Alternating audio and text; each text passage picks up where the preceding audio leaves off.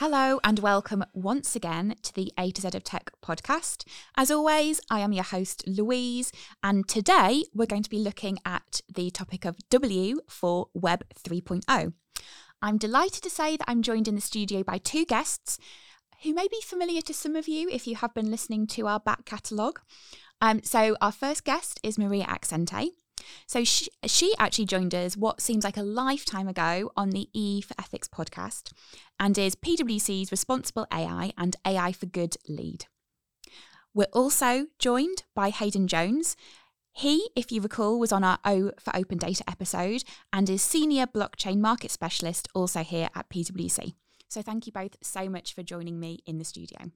Now, when it comes to Web 3.0, Web 3.0, I don't even know what the correct terminology is, let alone what the definition for this is. To my mind, Web 3.0 seems to mean different things to different people. It seems to be about a decentralization of the internet, maybe a more kind of federated ownership, giving people wider access. But I would really love to hear both of your thoughts on what it actually means to you. So Maria, if I might ask you first. Thank you very much, Louise. It's a pleasure to be here. It's interesting you mentioned that Web3 has different definition and different people will see it differently. We had the same problem with AI and we still have it. And so much so that European Commission, who's tasked now with drafting the first ever AI law, has a mammoth challenge in defining what artificial intelligence is. So if we'll learn anything from the world of AI, it's starting with a little bit more narrow definition of the term, being able to understand what are the technology that converge into Web 3, what's the evolution, how did we get here, and what are the major changes that we expect, what the major changes. And I think to me, what you said, that the tension in between centralized web, that is the Web 2.0, and decentralized, which is supposed to be the Web 3.0, it's the fundamental trait that will challenge us to rethink how we approach exchanging information, accessing data, accessing products and services, and the whole world of digital. Hayden, would you agree with that? Yeah, absolutely. I think, I think not wanting to trivialize it, but I think the simplistic way to look at it is think about, so we started with G, we had 2G, 3G, 4G, 5G. So essentially it's a catch-all term that's designed to bring everything together. It implies some kind of upgrade in relation to the web, okay? What is really interesting is, and again, as Maria said, I mean, if we unpack it, there's a lot of stuff in there. And, you've got to start from the premise, well, what's wrong with the web? Okay, because the web's actually pretty cool. But the challenges that we have are the fact that it just moves data, it just moves information, okay? We've got this wonderful technology called blockchain, which allows us to combine ledger and payment and store of value and conditionality, which if you plug those things together, you can end up with a transmissible store of value. The challenge with the web at the moment is that it only references existing payments infrastructure, existing banking infrastructure, existing contracts infrastructure. So with something like a blockchain embedded within this next iteration of the web, you can actually have a transmissible store of value within the web, okay, that's not referencing any sort of real world infrastructure such as banks, payment infrastructure. And as we'll step through the discussion, you can then see how we can then layer on other types of technology that can then sit on top of that and then change that experience. So if we break this down a little bit then, you've both already there referenced some types of technology, some technology names, actually, many of which we have already covered in previous episodes, I'm glad to say. So what is it? What is the technology at the minute which is making this transition to Web 3.0 actually possible? Hayden, from your perspective. So if we go back to sort of 2008, and I'd say that's a kind of a tipping point in terms of the maturity of basically cloud, networking, processing, compute, storage, and then social media infrastructure on top of that. And the reason why that's, for me, is a critical sort of inflection point is because that's when I'm going to use go back in the alphabet. I'm going to use the B word. Okay, I'm going to use Bitcoin. But Bitcoin emerged 2007, 2008, as did the fintechs, right? Because we actually had this new wave of innovation that was possible because we got to a point that it was possible for 6 people in a room in Shoreditch to set up a small bank or a fintech, a peer-to-peer lending organization. And all that technology is highly mature, right? We've now got these new technologies that have come through, specifically blockchain, albeit that was around, it's been around for about 12 years, but actually we can unpack blockchain, do lots of clever things with it.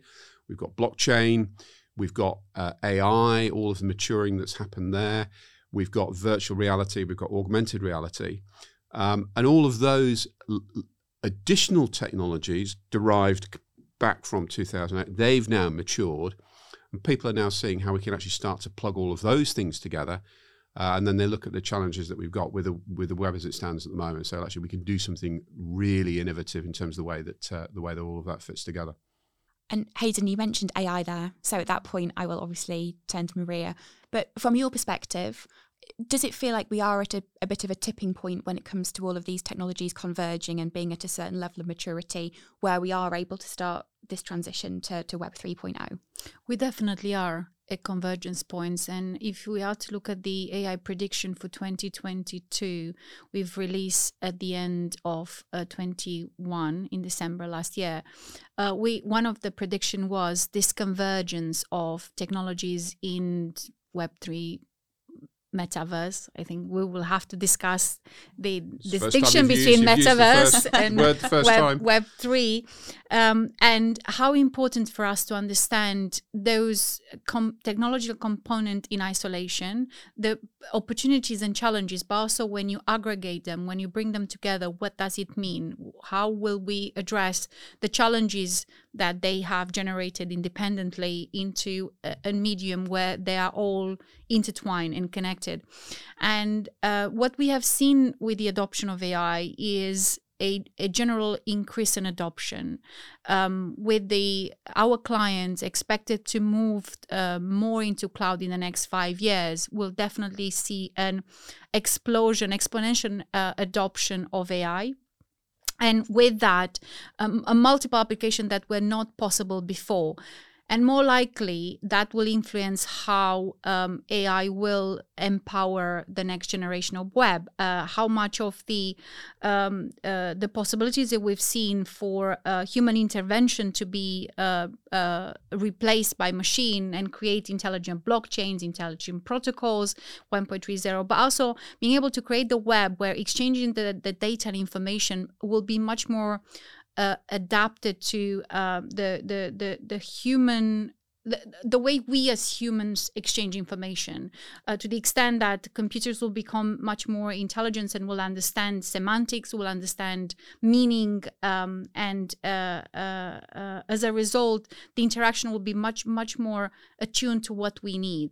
I think that is going to be fantastic, and I'm looking forward to that. But on the other side, we're not going to delve into the challenges, but the challenges we have seen with AI, and we haven't seen yet them emerge in full scale, we'll have to address them before we actually accelerate too fast in the direction of creating a brand new world or accelerating a brand new world we will not have control over.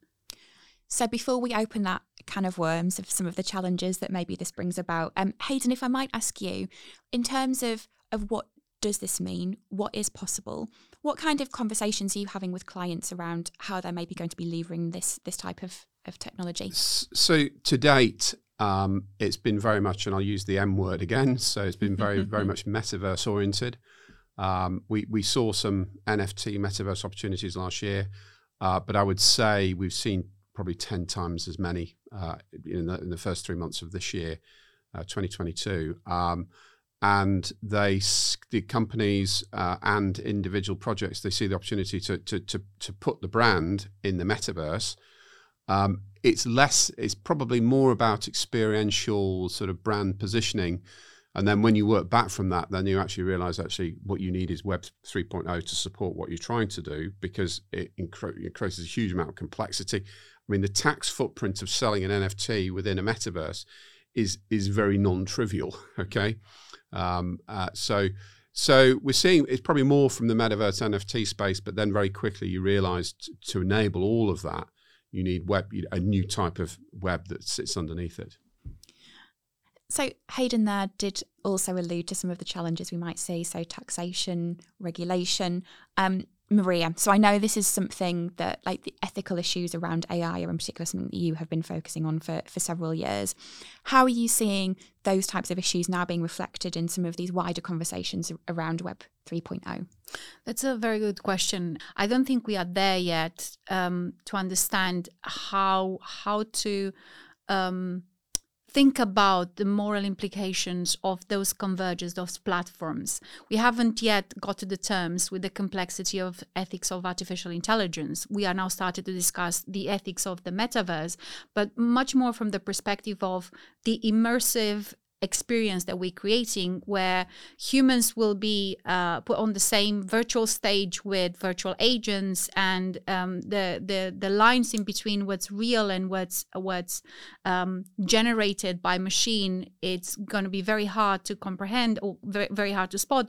So how do we deal with that? We're not ready to go into that domain yet, but we've learned quite a lot. I think that fundamentally the conversations should start from acknowledging this transition from a centralized internet, which we have at the moment, that's dominated by big platform and big technology providers, into a more decentralized, and that how that transition will impact business models, individuals, regulation.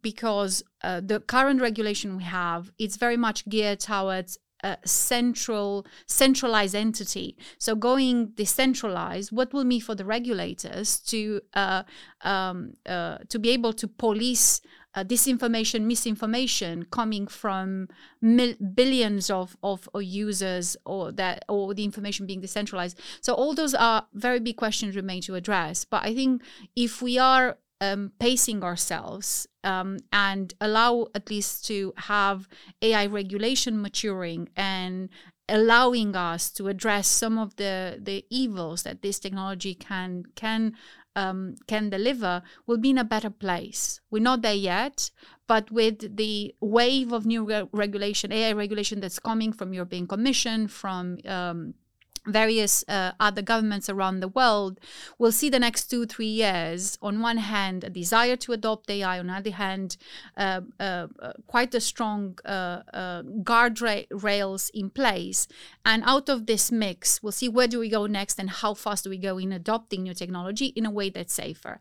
But I will conclude by saying that one of the biggest outcomes out of our external engagement around the risk and opportunities around AI, it's an increase in awareness of the potential of technology to harm people. We've seen a lot of content. We've seen the streaming platform producing audience-wide productions to educate the public. And I think with that, we'll see a different pace towards adoption, because the public will say, hey, stop, I know this is going to harm me. I'm not going to go in that direction. So it sounds as though there are some challenges then in this implementation or this transition to the new world, Web 3.0. So if I might be, I suppose, devil's advocate for a moment, what is it then we're trying to solve with Web 3.0? What are the challenges that we have with the current version of Web 2.0? Hayden, if I might ask you that question. Make our lives simpler, make our businesses simpler to operate, cheaper to operate, which is good, because if we spend less money on things like the cost of payments, costs for contracts, we can reinvest that money, into things like healthcare, nurses. So simplify the way we live, the way we operate as businesses and people. And the way to think about that, at the moment we live in this wonderful world, but all of us carry around, and it's obviously not physical, but the way to think about it is physically. It's like a big filing cabinet of digital bits and bobs, right? And it's, the banks, your mortgages, your pensions, your ID, your certificates, childcare stuff, healthcare stuff, all the people you're connected to, all the social media stuff that you've got, all of your job stuff, blah, blah, blah. And it's this big filing cabinet of lots of digital stuff, none of which speaks to each other, right? And, you know, as wonderful as we think our lives are incredibly complicated. I mean, if I was doing something this morning, I've got to, for the umpteenth time, I'm telling somebody what my date of birth is and have to prove what my date of birth is. How many times have I done that in my life? You know, and it's a repeatable piece of information that I can prove, yes, this is me and that's when I was born, okay? So I liken it to, and if nobody's ever done this, I'd strongly recommend it. Take some time off over the summer. Go stay in a top-class hotel, right? Like, don't worry about 5. Go for a 7-star hotel, okay? Because it's great, because you walk in and they know who you are and they know what you want, and you can go to your room and your room's all set up. They know what you like to eat. They call you by your first name. They welcome you back, and your whole experience is seamless. Right, and it's simple, and it allows you to engage with life when you do that. You go on holiday and you do that, and it's great. Technology should be like that. Technology should be like turning up into a high-class hotel that's simple, easy. They know who you are. I don't have to get my passport out. I just turn up, you see. And that's what Web3 should be about, that I can just turn up and it knows who I am. And that's not because it knows who I am. There's an identity credential in there that allows it to access, you know, a range of credentials associated with me. And it makes my journey, my journey through life, whether it be digital or physical, but it makes my journey through life easy, okay? Because if I want to buy something online, I've got to faff around with this and faff around with that. And then it takes 3 days before it hits my bank account, and then it gets sent to me and it's the wrong color and I've got to faff around with it and blah, blah, blah. And that's just a drag, you know, because I like to spend my time doing wonderful things like fishing and, you know, playing music. But so it should be, digital should be simple and easy, seamless and enjoyable. I have to say, I thought your recommendation there was going to be give your filing cabinet a spring clean, but I have to say... Absolutely not. No, it's about junking it. Get rid of it. You know, this is about taking it and re-engineering the way that whole filing cabinet operates. We'll have to move into 7-star hotels, which Absolutely sounds right. good to me. So then in the short term for our listeners, what will we notice? So we're not necessarily all going to get 7-star treatment overnight when Web 3.0 becomes a thing, but what might we see in the short term, do you think, Maria, from your perspective? I will have to go back to the world of AI, and I think what we will experience is unnoticeable changes of optimization, of increased access or easy access to services and the products we buy. How many of us we've observed or we've noticed how much the world of digital has changed? The fact that our film preferences are tailored to what we have watched, or the products we buy on e-commerce very much tailored to what we have browsed or we have already purchased. And this uber personalization has been building for a while, and that will become even more, I would say, fine-tuned in the future generation of the web. But without building what Hayden said, is about this ease to access, you know, paying your council tax or any other dreading task we are performing is going to become much more easier. And that might not necessarily say that's Web 3.0, but it's a step in that direction. And Hayden, from your perspective, maybe slightly longer term, what are some of the implications or some of the outcomes, do you think, of Web 3.0? Well, I suppose I go back to what I said, simplification. I think what does that mean in practice? Well, I sort of see a world whereby I have a phone, but actually, you know, I get onto the internet as currently, and I've got to faff around and passwords and all this kind of stuff. But I don't see any reason why I can't just open my laptop or open a mobile device or whatever, and it uses facial recognition, voice recognition to ascertain my identity, and then I then navigate to Web3 enabled businesses, Web3 enabled websites, and it's got a little kite mark on the side, and it says Web3 enabled. And then that means that I don't have to do it if I want to buy or if I want to sell or if I want to interact. There's already this sort of handshake between me, my identity credentials, all of my digitized sort of, filing cabinet of digital stuff, but it's all interconnected. And I could go to a university website or I could go to a job website. And it knows who I am. It knows what my qualifications are. And it's all pre-identified and it's all working in the background. And it's technologies like blockchain, because we can use blockchain for store of value, but we can use it for authentication, identity, certificates. But it's the AI and things like robotic process information that will be the mechanics to make all of that work, so that I can just, as I said, I glide through my digital life seamlessly. We need guardrails, and it'll be AI that will provide us. We'll need regulatory guardrails. We'll need legal guardrails, and all of that can be created. But I see absolutely no reason why our digital lives can't be much simpler, and that cuts all the way, across the entire spectrum of, all of the wonderful demographic types that we have within our population. So I started out this episode by asking for a definition of Web 3.0. And I think maybe the answer is that isn't really an easy definition. It does encompass a huge number of different things. But I think my main takeaways there have been that actually Web 3.0 means that for users, there will be more of a streamlined approach to data, to accessing digital services. But Maria, I think, as you've in particular kind of made clear, that we need to do that in a way that is regulated and that is safe and which protects the user at the same time.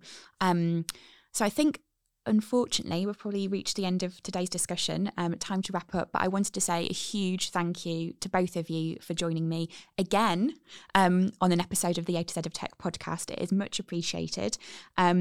Listeners, as always, thank you too for joining us. So the end of the alphabet is now honing into view, but you can join us for our next episode, which will be X for XR, when we're going to be exploring augmented reality and virtual reality.